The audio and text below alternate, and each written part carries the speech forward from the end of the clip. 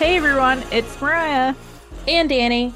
Welcome to our podcast, Behind Behavior, where we take a look at the science behind behavior and how we actually use it in real life. Short disclaimer, nothing we say on this podcast in any way reflects the opinions of our employers or the BACB. All opinions are our own. Also, there may or may not be some explicit language in this episode. One of us tends to swear, and the other one usually doesn't. Join us to find out.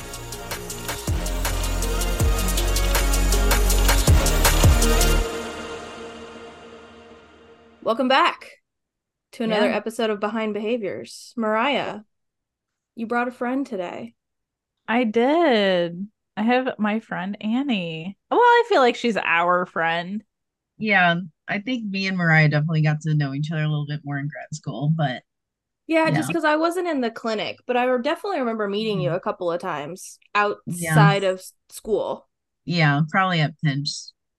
usually. Yeah, R.I.P. Pinch. I know, Oh, right? sad. It's super upsetting. For anybody who is unfamiliar with the Southern Illinois area, Pinch is just a college dive bar. Yeah, nothing real spectacular, but it was to us. Anyways, today we have Annie talking on the podcast about being a telehealth BCBA and everything that that involves. But before we get into the good, juicy details, Annie, can we have you introduce yourself a little bit more? Of course, of course. I am Annie. Um, I went to school with these two and got my undergrad at Southern Illinois University, and same with my graduate degree in behavior analysis and therapy. And um, did a lot of work with peak relational frame theory.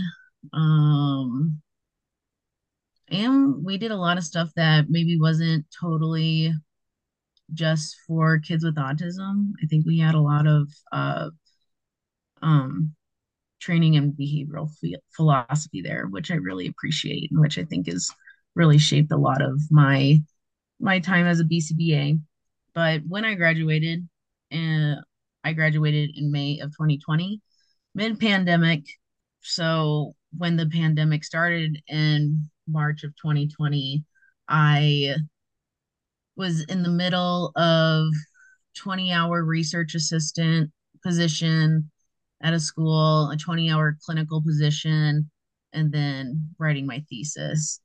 So my work at the school stopped, and I we did parent training for the clinic, and we had to figure out how to do that without being in person.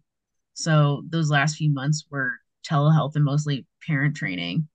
And once I graduated and started my new job, I started in June of 2020, like the end of June, and it was in home. So there was a lot of parents and families who didn't want people coming into their homes during this time. And some did, but there was a few who I did telehealth as the parent being my proxy.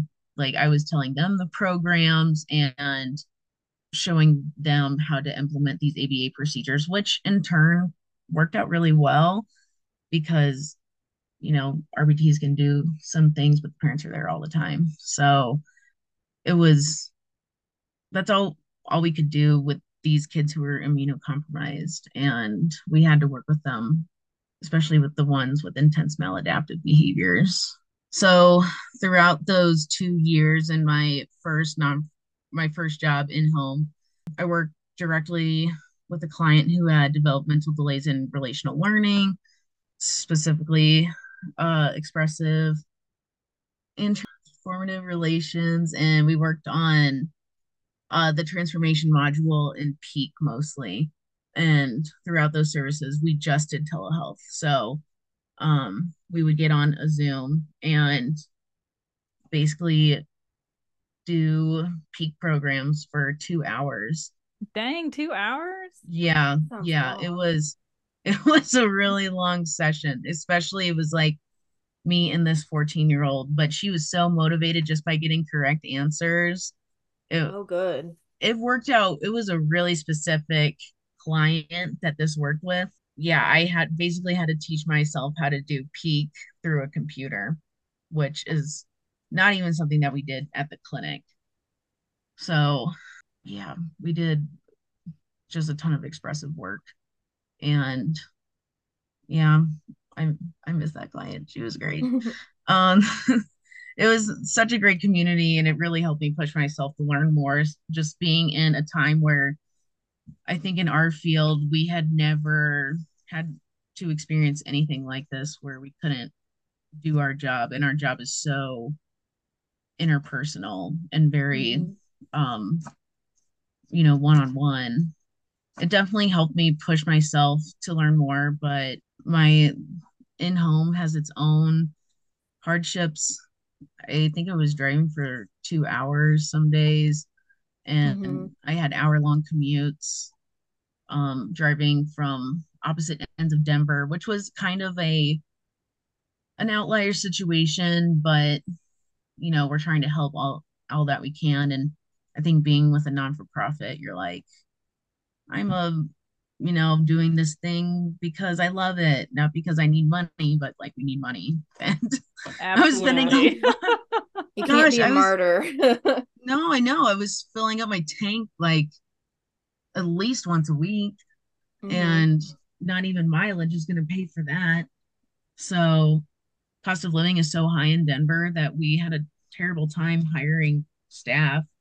And I ended up doing practices that I don't know if I would do now. Not enough hours. I was doing the direct care, and I was just getting so frustrated and didn't really feel a ton of support. So yeah, this company that I work for now, they sought after me, offered me a lot of money to work from home. It was a blessing in disguise for sure. So do you feel like you're more fit for the cost of living in Denver now based off of Hmm. still doing telehealth? Okay. Yeah, definitely. I think just like without the bonus, like we have a whole very intensive bonus plan, which is awesome. And we can earn an uncapped amount of bonus throughout the year, which is really cool. And I think I had a $14,000 pay raise with this new company. Yeah. I was getting Dang. paid crap Nice. at my other company. But when we graduated, that was pretty typical what I was earning at my previous company. I took a little bit of a pay cut working for a non-for-profit because I'm like, Hmm. I don't want to work for a corporation, but just because they're a But your nonprofit. corporation pays the bills. Honestly. Yeah. So the job you have now, would it be comparable to like a clinic, but you're just virtual 100%? Or is it in I home? It's in home. Oh, So okay. yeah, so basically what happens is that either we would like the parents to provide a second device, and I'd email them a Teams link and they'd hop on when it was their time, and then the RBT would like carry me around where the session is going. Nice. That's kind of how it looks like now. Also, sometimes the technicians have their phones and will be on, just kind of record while they're doing their stuff or put it up and then take data. But Hmm. it's best practice, two devices, one to take data on and then one for me to be on. I'm like, it's funny because I'm like, bring me with you or you can leave me here. I wish I was like Plankton's wife who has like this roll around. Just Karen going and her computer. Oh my God, that's hilarious. or like body Nice. cams, which I suggested. I'm like, we should get the BT's body cams. And they're like, Hmm. haha. And I'm like, I'm so serious right now. I mean, it seems like it would work. I don't see why it Yeah. wouldn't. They Hmm. have like GoPros now that you can strap to your body. get one of those forehead GoPros that goes like Yeah, right here. exactly. I see people with like those on their helmets when Mm-hmm. they're skiing or snowboarding. I'm like, That's what I'm thinking. So it's okay, so it's in home and there's usually mhm. like an RBT or like a behavior tech there, and then you're like Yeah, on a video screen. yeah. I've Oh, interesting. I've never done a session like I did at my old job where it's this one-on-one thing Mm-hmm. because people are getting paid, I guess. And I mean, there is turnover, but I think not as much. Or they're just good at hiring people too. And also, Mm-hmm. this company is in Utah, which is also interesting. So, Okay. Okay. So if do you Okay. guys see clients like all over the country? this company were, I specifically am Mm, Utah clients, but okay. there's they work in three other states as well. Interesting. So it's not giant, but it's a pretty decently big company. So you said that this job sought you out. So were you like Mhm. approached by a headhunter and then you were like, I'm gonna abandon ship and like find this new place out? Yep, basically. They sought me out on LinkedIn and I, they told me what they were offering, what the job entailed, their bonus plan. I get quite a few emails on LinkedIn from headhunters. I don't know. I really like LinkedIn as a as the connection, job connection thing that it is. You Social hear that, media. Danny? Yeah, I don't have LinkedIn, I Annie. I know. I listened to the social media podcast a couple weeks ago, but I Mm-hmm. was thinking about that. I'm like, oh yeah, Disney doesn't have it. But it's really cool if you have all your stuff updated, and your experience, they'll people will find you. And especially for BCBAs, I think it's pretty easy to find a new job. But Mm-hmm. they're yeah, they reached out to me, scheduled an interview. All the interviews were done telehealth, Okay. just telehealth. And I think, well, I visited clients twice since I've been out there, been with the job, and they flew the whole telehealth team out in October of last year, a week to see all our clients. And then I think Thursday, Friday, we had a BCBA retreat at Snowbird, uh, in Utah. And it That was sounds Nice. nice. fun. Yeah. There was hot tubs, which I really enjoyed, and we got a room to ourselves. I'm like, what? This is nuts. Is Okay, this what so working for a corporation is like? yeah, pro for corporate. I know, right? Yeah, besides just paying your bills. Yeah. Get some extra stuff too. Mm-hmm. Just like stuff I never ever thought, knowing the field, that Mm-hmm. that would be an option, Mm-hmm. you know? Just even working from home, I'm like, this is weird. I don't meet many other telehealth BCBAs. I mean, I barely meet other BCBAs, but the only telehealth ones I know are my coworkers. Do you feel like it's hard to connect with other BCBAs and your coworkers, especially if you have like a client question or need some consulting with them? I wouldn't say I think any more than when I was in home. I feel like when I was in home, I didn't really have a ton of community. And at this company, we really utilize teams, and we have a all region BCBA chat and a telehealth team chat and my director's team chat. Whenever I have a question, I usually just comment on it. And then we do biweekly meetings.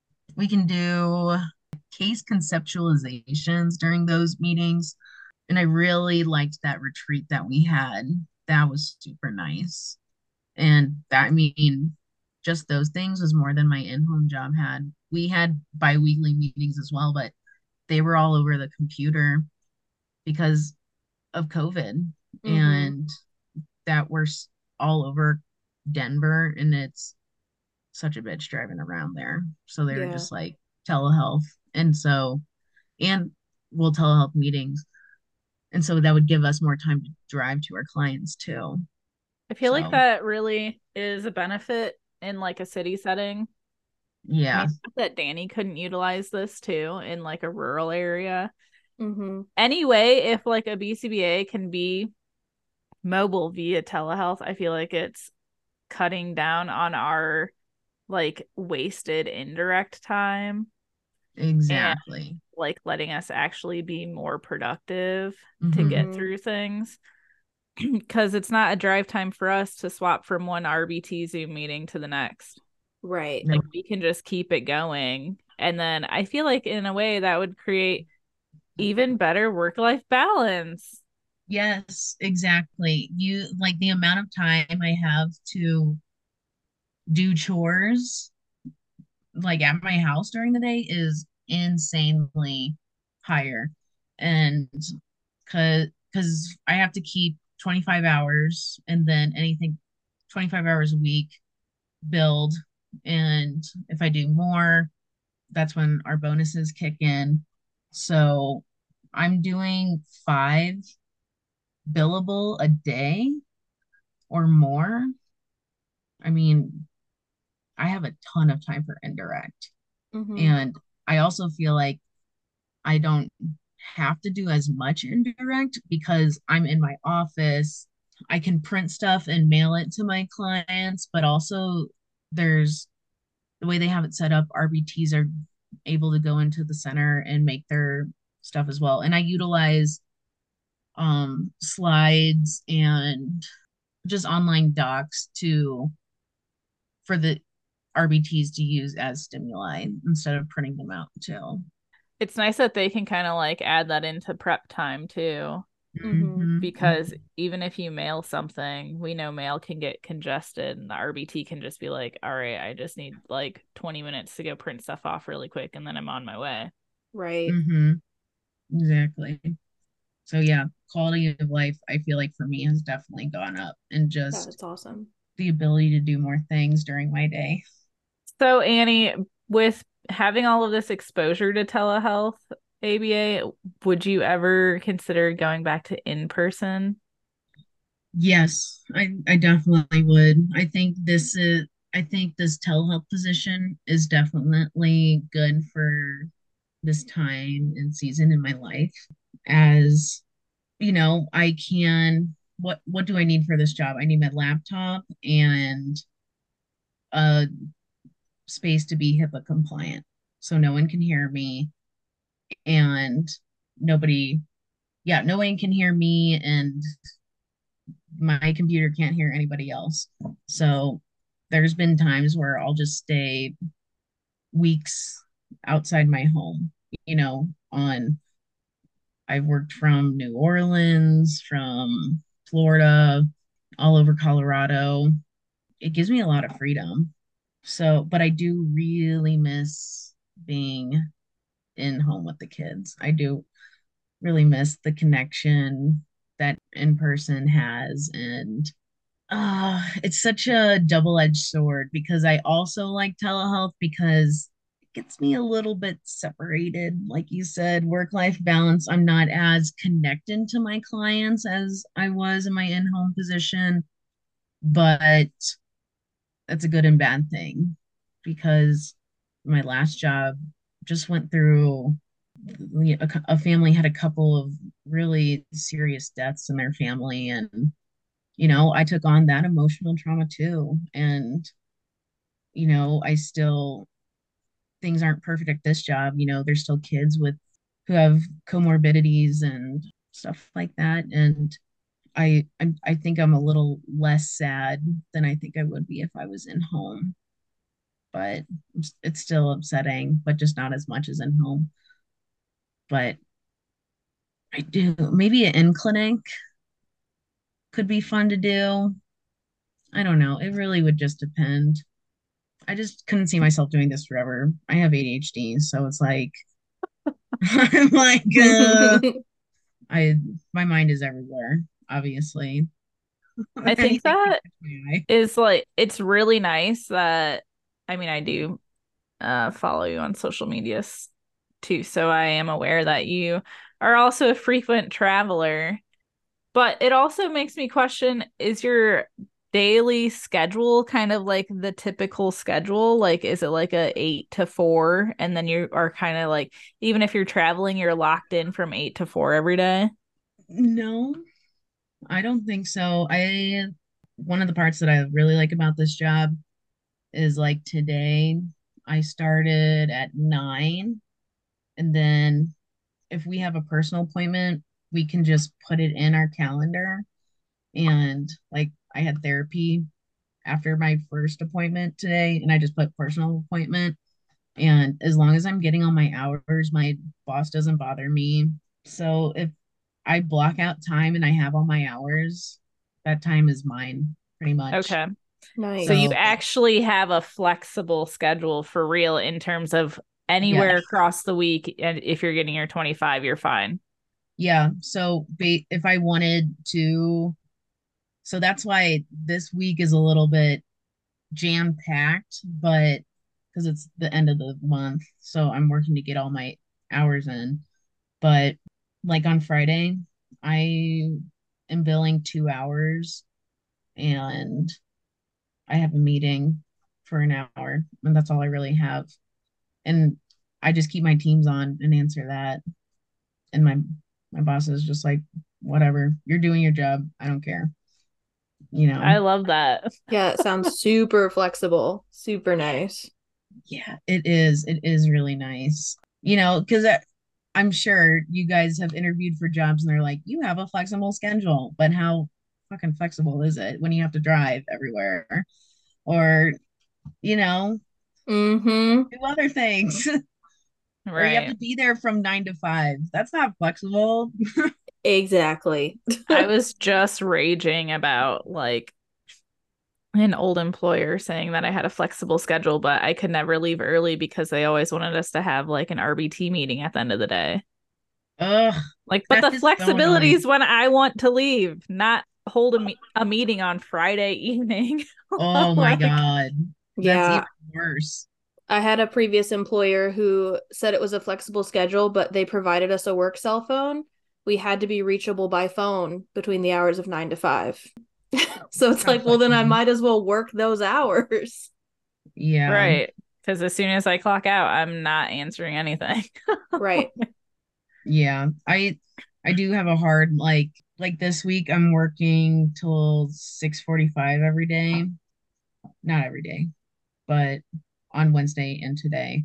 But usually my cutoff is 6. I have Teams set up so I don't get notifications before 9 a.m. and after 6 p.m. Hmm. And my boss encouraged that, which is great. That I Setting love those that. boundaries. Yeah. Yes. Yeah. And the But fact that it was encouraged by yeah, your boss, I love that. exactly. So I feel like there's a lot of companies who are like, yeah, set boundaries, but don't give us the tools to set those. Hmm. Right. Okay, I can do that, but who's telling? I don't know. I had a BT message me at 10 p.m. and I was just not answering them because I'm like, and oh no, they messaged me on the weekend and then I didn't answer. They double messaged me on a Sunday and I replied back on Monday. I'm like, I'm not answering your weekend chats. And Right. my and they're like, oh, I thought you were salaried, so you work 24/7. I'm That's like, not what salaried means, That's definitely girlfriend. not what salary means. girl, that means I Absolutely work 40 not. hours a week. That's what I like. That's it. And oh my gosh, I told my boss about that, and she was like, yeah, don't answer that. That's weird. What are Right. I you mean, doing? Like the BT, she wasn't working that weekend. She just No. had a question. Girl, enjoy your life. It's right. Sunday. Calm down. I know it's the Lord's I Day. Come on. We live in don't know. Utah. So Oh Annie, man. can you give us like a favorite and a least favorite thing about working telehealth ABA? Favorite thing, being able to travel, having more Mm-hmm. time in my schedule, and yeah, the flexibility. And gosh, I there's so many things that I like about it. I think My least favorite thing is, I think for it to work its best, I think a lot more factors come into play than they would being in a clinical setting or in an in-home setting. Mm-hmm. So I've complained to my boss that, there it's very context based. So there's this client who, this was going to be totally made up, but like based on my issues, um, who is an older client and is on telehealth, and their programming looks like social goals and flexibility, emotional self-regulation.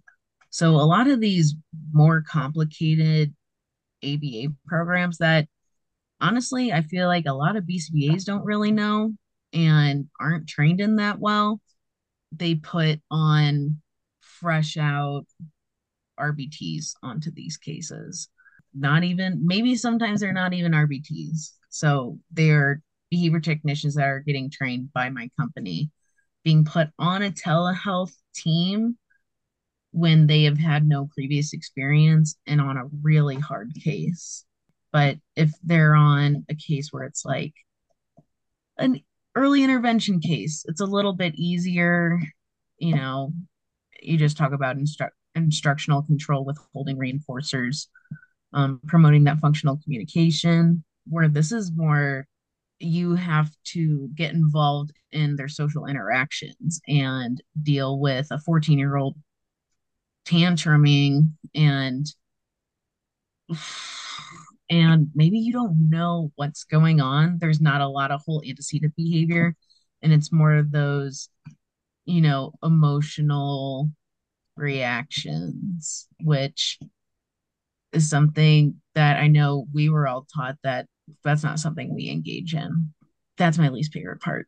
The very complicated cases that, yeah. And so when I ask for support on that, there's not a whole lot you get for that. Do you feel like that's because telehealth, that this kind of like field within our field is so new that people don't Mm-hmm. really know how to handle those more nuanced like situations? Yeah, I don't think it's being taken into consideration as much as it should be. Mm-hmm. Um, which I will applaud my company and because they have created groups for us to join in and kind of talk about our experiences as a telehealth BCBA. And I do think the cases that I'm talking about are a little bit more niche and it's definitely something I can handle a little bit better because of specifically the training that we got at SIU in ACT and RFT. So, I'm writing out these ACT scripts for them to be like, I know doing chores are hard, but you tell me that you value your family and a clean house. And those are both things we need to work towards. And, if we don't do it now, it's going to get worse later and your family's going to be mad at you. And the RBTs are like, what is this? I've never seen anything like this. And I'm like, Yeah, I don't think that's covered in the 40-hour RBT training. Oh, no, it's definitely not. not. And they're like, what? I'm like, it's an EO. It's an establishing operation. That's what Yeah, you're doing. And they're like, oh, not a preference assessment. I'm like, this is just reminding them what they're into. yeah. Oh, that's a very particular situation that I've had to deal with. I don't know about many other telehealth BCBAs, but I get put with these kind of clients specifically because of that stuff.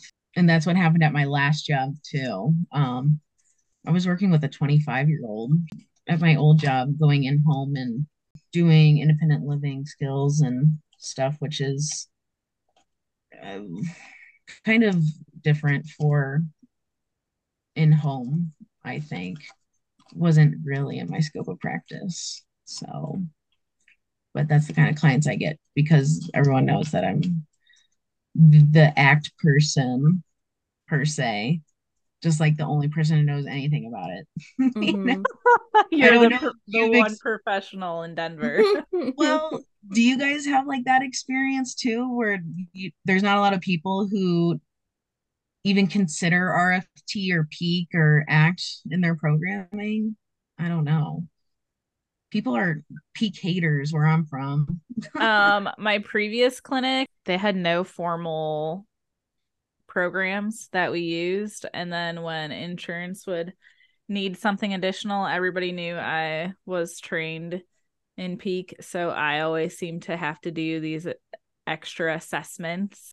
But believe me, when I left, I took all of my resources with me because I paid Good. for those out of my own pocket, and What I do you deleted mean any forming the files. So program?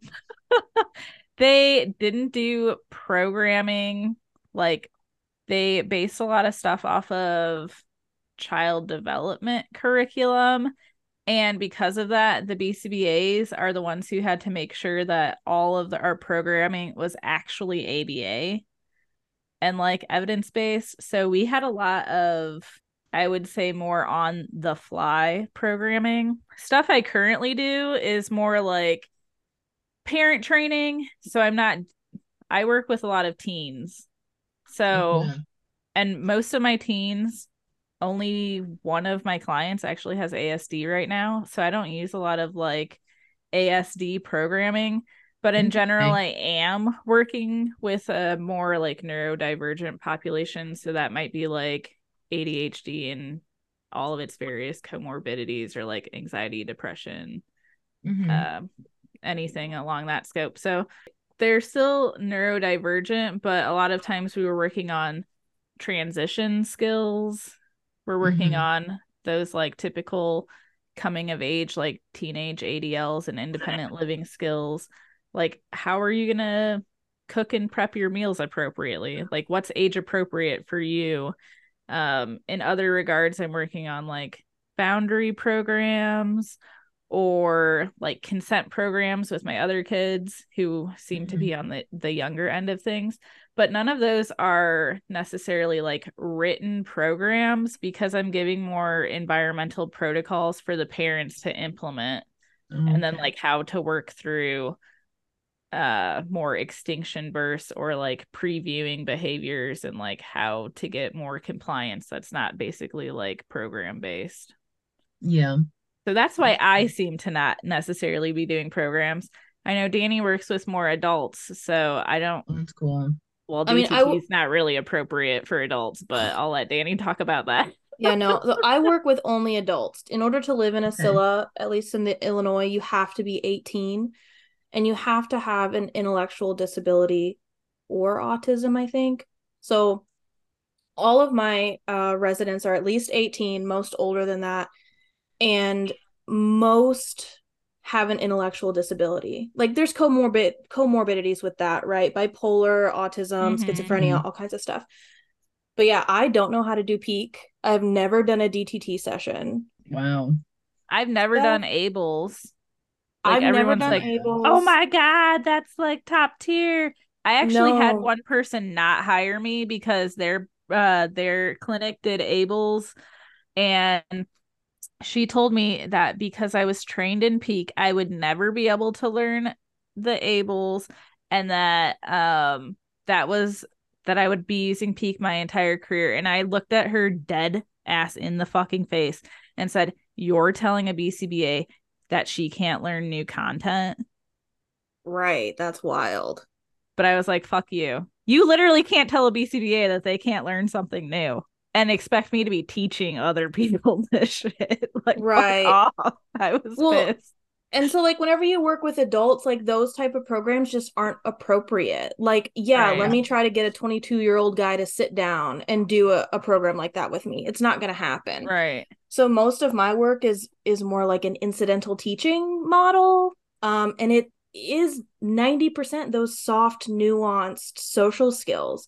We do a lot of sex education and interpersonal relationships. We do a lot of tacting and managing feelings and regulation and dysregulation, stuff like that. I would say if anything, Danny and I probably more loosely do like behavior skills training in like a Mm-hmm. very That's cool. organic way. Yeah. Um, 'Cause it has to be. If I have certain clients that if I tell them, "Hey, I'm coming in to do a behavior therapy session with you," they'll leave. right. Like, they'll shut the door. They won't talk to me. But Checked if we're out. just like chit-chatting and I can throw in some stuff while we're chit-chatting, but I don't call it therapy, they're down. Oh yeah. I I feel like I have to explain so much to people, like why I'm doing a certain thing or why some things make sense. I'm like, because of these behavioral principles, not because some assessment told me to do it. It's because like the guidelines we follow, the principles, philosophies, all those, like that's what we're doing. Philosophical doubt. That's why I'm like, I have so many people who do VB map, and even I do VB map sometimes, but I'm like, this is outdated. And why does everybody love Skinner still? I don't get it. I Well, do and not that's get it. why like stuff like that is part of an FBA, but like Yeah. the VB map is not your whole FBA. No. That's It, why we do more. And even you were talking earlier about how you're kind of like the niche act kind of person. uh-huh. But really, like in my experience and from what I know of Mariah's experience, I feel like those sort of clients, like the soft skills, social skills, Mhm. interpersonal relationship type clients, that's my norm.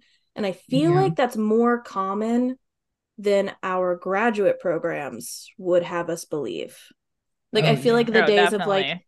DTT kids in a clinic is, I mean, it's still there, it's always going to be there, but there's more need than that, and ABA can do more than Agreed. that for people. Totally. I, Definitely. It's I think the social skills aspect really comes into play when it's like I've had clients graduate from like ABA clinics and now they're in like some kind of combination of like special education or maybe like a mixture of special ed and like gen ed, but they don't have any social skills. It's easy in a clinic to be like, "Oh, they're super sociable, blah blah blah." Okay, are we just looking at like norm versus not norm? Because when you put this peer up to someone who's like the norm, you can really start to see the deficits. So if you mhm. think that this kid's excelling in a clinic when everybody else looks like them and acts like Mm-hmm. them, and then you put them in, a more typical environment, that's not the case. And social skills are a lifelong skill. That's not like Mm-hmm. a hey, we're doing this once. It's like a hey, we're doing this once for every situation you're ever going to be in throughout the entirety of your entire life. Yeah, Like, I mean, the skills you need to make friends at 6 years old is not the same skills you need at 16 to make right. friends. It's totally different set of skills. I'm also having kind of troubles with my telehealth kids. Like, a lot of them now are internet kids, and it's like, cool, that's super easy to be social online when I can log on and talk to you at the same time every night, and then I can seemingly do whatever I want the rest of the day. And like, I can socialize as much as I want with you at a distance, but how do I generalize that to in-person Mm-hmm. socializing? It's like there's a real breach in that ability to generalize or like take it from offline to real life. And Mm-hmm. then what Mhm. do you do? I mean, we're also seeing that very similar in like online dating to dating in real life. Oh People can't Mm-hmm. get it together. Yeah. my gosh, I know. It's like I am just like the lack of communication that is just accepted in society is insane. And Wild. even I can't tell you how many times I'd say to my partner, my friends, I'm like, use your words. Do you need help? Do you need help? Oh, Mm-hmm. saying help, I will help you. I definitely have like come into that too. And I'm just like, then I constantly find myself assessing how like wow, maybe I could have been better at communicating something in that moment. Or Yeah. I'm like, Mhm. wow, maybe my like family member just really has a deficit in communicating or like, it's like it's everywhere. And a lot of the stuff I do just with my clients, it's like, oh, okay, so this is a communication error. Like, we just, it's so easy to be taught and modeled how to communicate inappropriately. And then it's like, just cue up the maladaptive behaviors. Oh yeah. So many people do that too. It's it's Right. crazy. I'm like, oh, I think I need to program some social goals for you. I'll run them. I'll run them in our conversations. I Sneak them mean, in there. it is really hard too to even try to like set that boundary with like a friend group or something when they have poor communication styles. And you're Hmm. like, all right, how do I do this and like not come off as like a therapist trying to just be like, ooh, I don't like this, but also please respect my boundaries because I don't feel the way you're communicating is appropriate. Yeah, it is tough. I think, yeah, it's very tough. But I feel like when it comes to that sort of thing, I think everyone should be doing that. I just have the tools Mm-hmm. and I can do them for myself, but I'm not going to make you do them with everybody else. I'm just like, if you have an issue with me or something, you're mad at me about something, just tell me. And I'll tell you about if I got issues with you. So, and you don't have to do that with anybody else. But like you said, Mariah, that's my boundary. That's what I need if you want to be friends with me. And if you don't want to do that, we don't have to be friends anymore. Right. Just cut them off, Annie. I got toxic real quick. That Well, cutting, you sometimes know, you have to cut people off to keep your boundary intact. yeah. Mm. Or I don't just think like that's toxic. lessen the frequency of your presence and your time. Hmm. I think. Sounds like an extinction to me. Yeah, Just just lessen the frequency until they're never there. it's Fade out. thinning the Thinning the schedule of schedule. reinforcement. And sometimes it's necessary. That's true. If you could give other BCBAs listening some things to look out for when they're like interviewing for a fully remote position that they might not be thinking about, what would you suggest? Ooh, like Yeah. red flags, green flags. Yeah. Hmm. I think my biggest one came from my trauma from my other job is the what does your direct care support look like? If they aren't there, am I required to do direct care? Because how is that going to work? Do you have a plan or a some sort of parent training to do that? Which my company did. They do Ruby parent training. I don't know if you're familiar with it at all. I've heard Pretty of good. it, but I don't know anything Mm-hmm. about it. It's pretty good. But yeah, I haven't had to use it because besides worrying about my own business, I asked them what their RBT program looked like, the whole structure for the position. What does their pay look like? Are they hourly? Are they salary? Do they get PTO, benefits, coverage, sick time? Is there ways to move up in the company if they're not a BCBA? Because that's from so many other models, that's like the only thing, you know? So my company has multiple levels of RBTs that don't consider like the next step being the BCBA.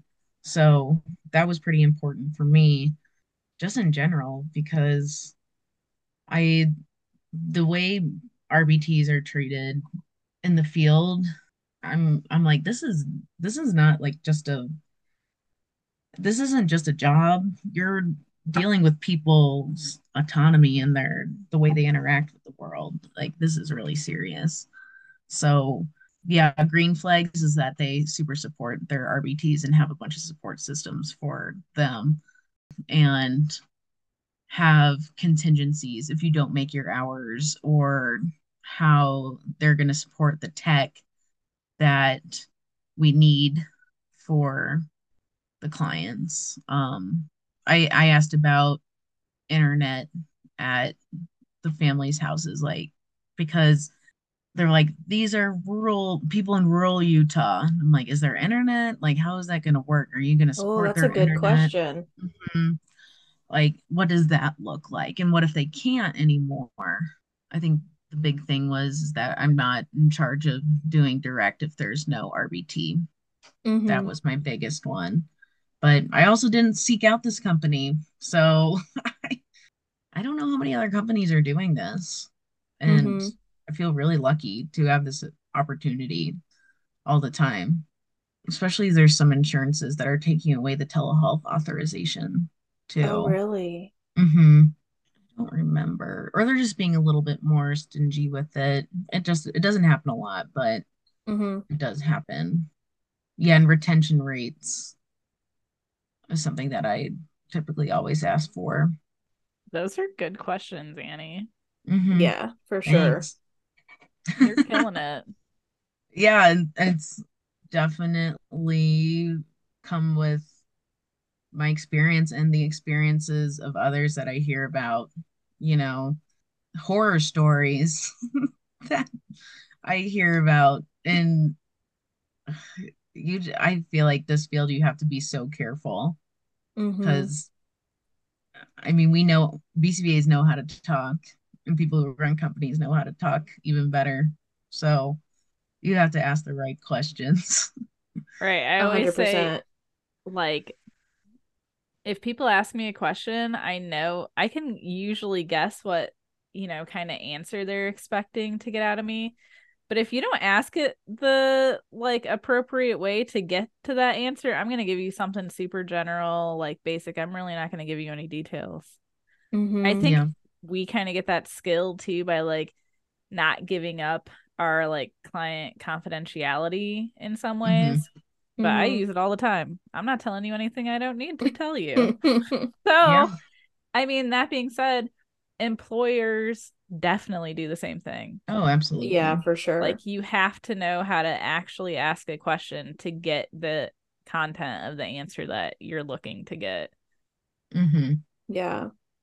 Exactly. And also, you can say, I could have just asked, am I in charge of direct care? And they could have said no, or just like, of course not. You know, you, I don't know. I don't know what they would have said, but it's these things that are in place to make sure that I'm not doing direct coverage. And same with if I was in home or in a clinic, you know, how are you treating these people so I don't have to do direct coverage, Mm-hmm. direct work with, not that I don't like it, but that's not my job. That's not why Mm-hmm. I went to grad school for 2 years. It's definitely a different vibe when you're BCBAing and then you get swapped on a direct client Mm, because your employer can't handle the turnover rates of like your direct care staff, which is exactly. just, it throws a wrench in your day and then it puts you more behind on the stuff you're probably already behind on from your Mm-hmm. caseload, anyways. Which Mm-hmm. it's like, yeah, I think it would be a red flag for a BCBA to say that they like loathe doing direct work, but also it's very understandable to be a little miffed at the idea of you like jumping on a client directly more often than like I would say like once or twice a year or something. Like there's an Mm-hmm. issue there if you repeatedly cannot find coverage to give Mm-hmm. direct therapy to. The Yeah. BCBA can keep with the, equilibrium of what their job's actually supposed to be. That's not to Yeah. say, too, that like the BCBA should be jumping in and modeling how to do stuff for the therapist. That's one thing. Yeah. But to be running the whole thing and then like billing insurance separately and just kind of like Yeah. navigating through all of that, it's it Yeah. definitely throws a wrench and stuff. It's not very productive. Exactly. And then should you be billing the program modification code? You know, if you're not modifying programs. Right. And so if you're not doing that, you're not getting as much money. And it's just like this vicious cycle. If you can't pay your RBTs enough, you're gonna end up losing money anyway. Yeah, Like I you're mean, this is a little bit of a foreign language to me because to me, like direct yeah. care means something different. But what I'm Uh-huh. thinking is like, so for me, direct care in a home might be like feeding, toileting, showering. Okay. So, like, of course, I'm going to jump in and help out if I need to model or if we're short staffed or Oh whatever. yeah. But the company doesn't want me to do that because the code that they bill for like direct care, still at home care, they don't make enough money on that to pay a BCBA to do that. So the company, if I were to Mm-hmm. go in and Hmm. work an 8 hour shift, the company's losing money on that. Oh, And I they're Yeah. all imagine losing it's the same money. way for a clinic. Yeah. So like that's not good for anybody to do that, Yeah. for I mean, things to some run that way. insurances have a code that says it's for like BCBAs running direct. Mm. But Yeah. then, Annie has the question like, are you just billing as basically an RBT? And then, I mean, there's some insurance who won't let you double bill. So No. usually a BCBA, if you're supervising, you can bill for supervising the RBT or behavior tech or whatever. And that behavior tech RBT is billing for doing programs. Some Yep. Mm. insurances won't let you bill at the same time. So they'll either As a take the RBT. BCBA off or the RBT. Oh, So really? That's how it then, is in Colorado yeah, so it's like Wild. with you might Medicaid. still, like, you're still getting paid per your Mm-hmm. company, but the Mhm. company is still losing money every time that, like, you have to supervise and you can't get Mm-hmm. away from not supervising because that's not ethical. That's a So they yeah, have to that's like take a a loss weird. somewhere. I mean, I know that that's insurance, so whatever. They're not trying to pay any money at all. But yeah, ethically, like that's like incentivizing less supervision. My favorite part of being a BCBA is insurance. That no Good. one ever. Thanks for stopping by, Annie, and talking to us about all of your fun telehealth stuff and some not so fun telehealth stuff. Yeah, of course. Like life's not perfect, we make the best out of it. You're Not so everyone likes it. optimistic. Well, I try. It's like, does anyone really, is there a perfect job out there? Especially in our field, I'm like, That's probably true. That's totally fair. I'm like, I I feel like I lucked out, and I think it's very viable for so many people and so many populations that, yeah, I hope more people hop on it, and technology is getting so advanced and stuff. Who knows what we'll be doing? I think there's a lot of room for improvement for anything. If we don't talk about it, then nothing ever gets solved. That's a Communication. good way to look at it. Mm-hmm. Yeah, I really tried. Keeps me going, gets me out of bed in the morning, seeing the bright side. Danny, do Mm. you want to start off with our bits and bobs? Then we'll go to Annie. Yeah, for sure. So my bits and bobs recommendation this week is a grocery store that I love. It's Aldi, which I think was originally like a German grocery store. I don't know. It's here in the States. They're not everywhere, so I do feel privileged to live close to one. But if you do live close to an Aldi and you've never gone, I feel like it's worth a try. We all know like food prices in 2023 have been nuts, crazy. But I will say I feel like my partner and I have not noticed a major change in our food budget week to week. Aldi is kind of that's what they're known for is lower Mhm. prices because they don't do name brands. They have like less employees in the store. I don't know, they've got a lot of ways of cutting costs, but they also, just as a company, pay their employees well. They have a reputation for treating their employees well. Overall, it's a good company to support. So if any of our listeners are noticing higher food and grocery prices, it's just an alternative to get. I think it's worth a try. I love Aldi. Me too. They've made a lot of changes over the last few years. They've added more organic options, more Mhm. gluten-free options, more vegetarian and vegan options. They Oh, I've also noticed that they do do a lot of dairy free. They've been expanding their dairy free. Yeah, a lot of that. I used to work with a client years ago who was on like a pretty strict diet. And I worked with him at a community day services program. So we would do like cooking classes and stuff. I would go to Aldi to get the food for his class because I knew they were more reliable than other grocery stores as far as having those gluten free, dairy free options for that person. What about you, Annie? Do you have a recommendation for us? Yeah. Yeah. Like Oh, okay. what have I been into? Um, I recommend camping with an air Camping. mattress. Oh, Camping. okay. I love that. Um, specifically with the air mattress because coming to Colorado, I, wanted to do all the Colorado things. And I'm like, I'm gonna get fancy sleeping bag, a fancy sleeping pad, Hmm. Mm-hmm. tent. And then I started going to camping festivals out here. That's a And thing. yeah, oh It yeah, Man. is an oh yeah. Annie's world. Wow.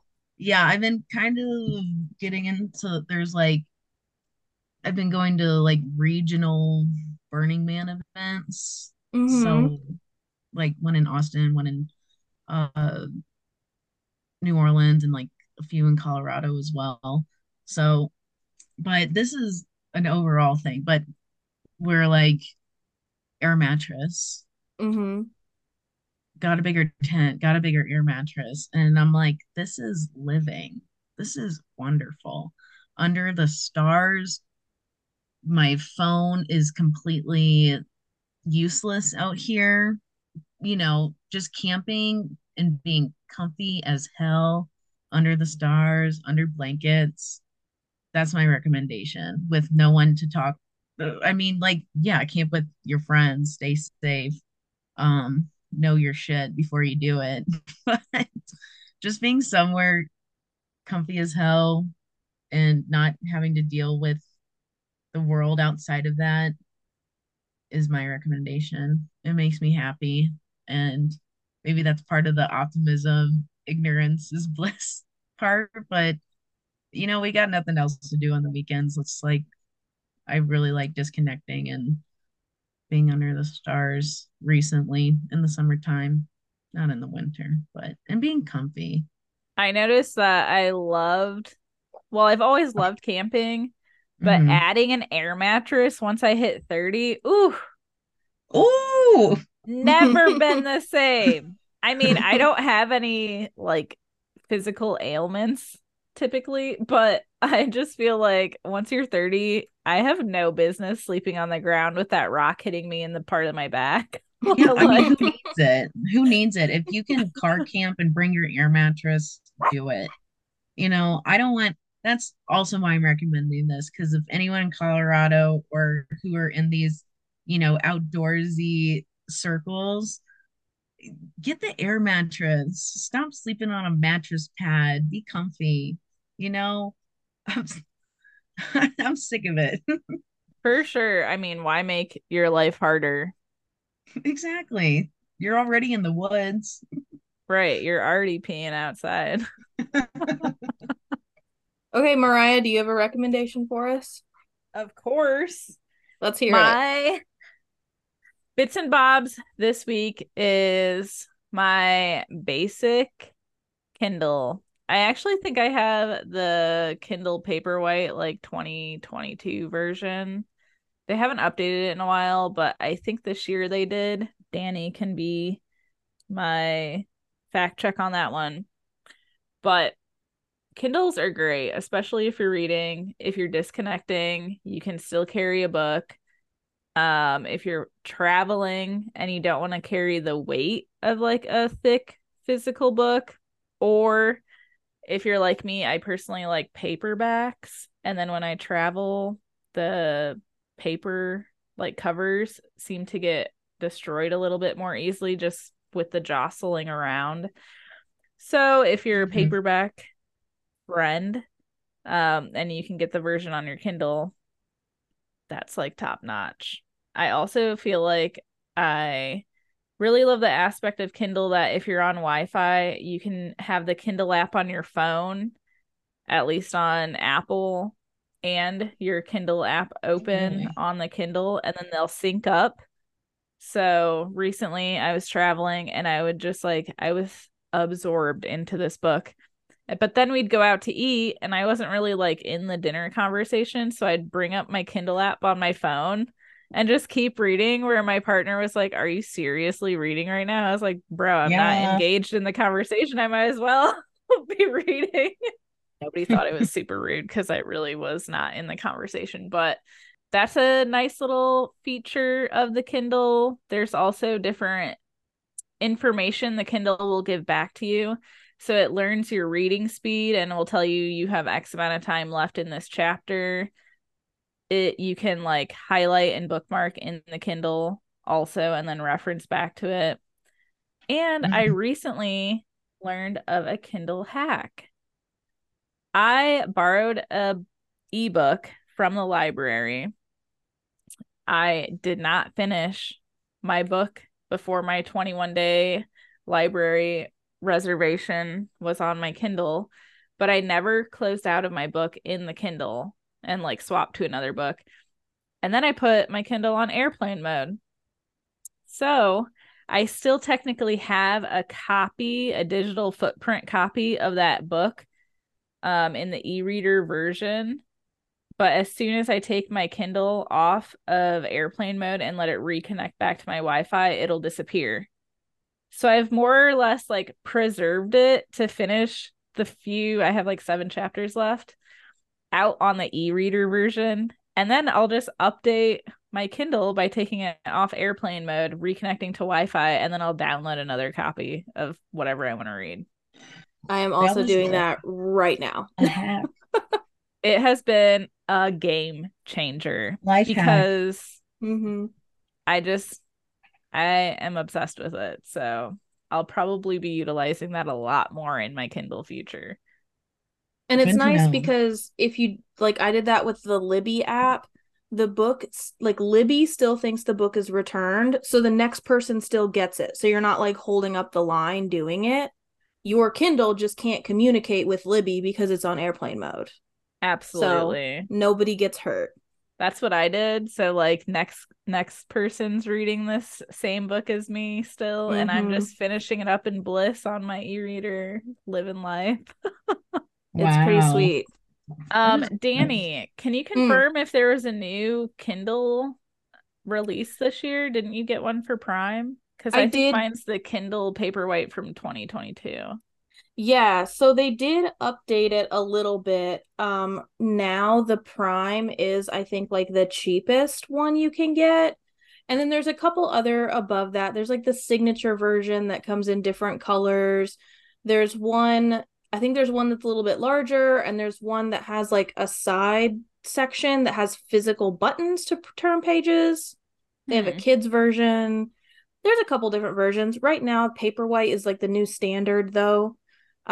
If anybody is thinking about getting one, I realize this episode's going to drop in December, but I highly recommend waiting for either like a Black Friday or a Prime Day deal, because for the last several years, they have historically been between 40 and 60% off on Prime Day, usually around half off.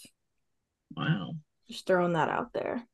All right. Well, Annie has been our last guest of our first year of podcasting. Oh, wow. So blessed to be the season finale. Thanks for listening today. You can find us on Instagram at Behind Behavior Pod, on Facebook at Behind Behavior. Or if you're old school, send us an email at contactbehindbehavior@gmail.com. Smell you later.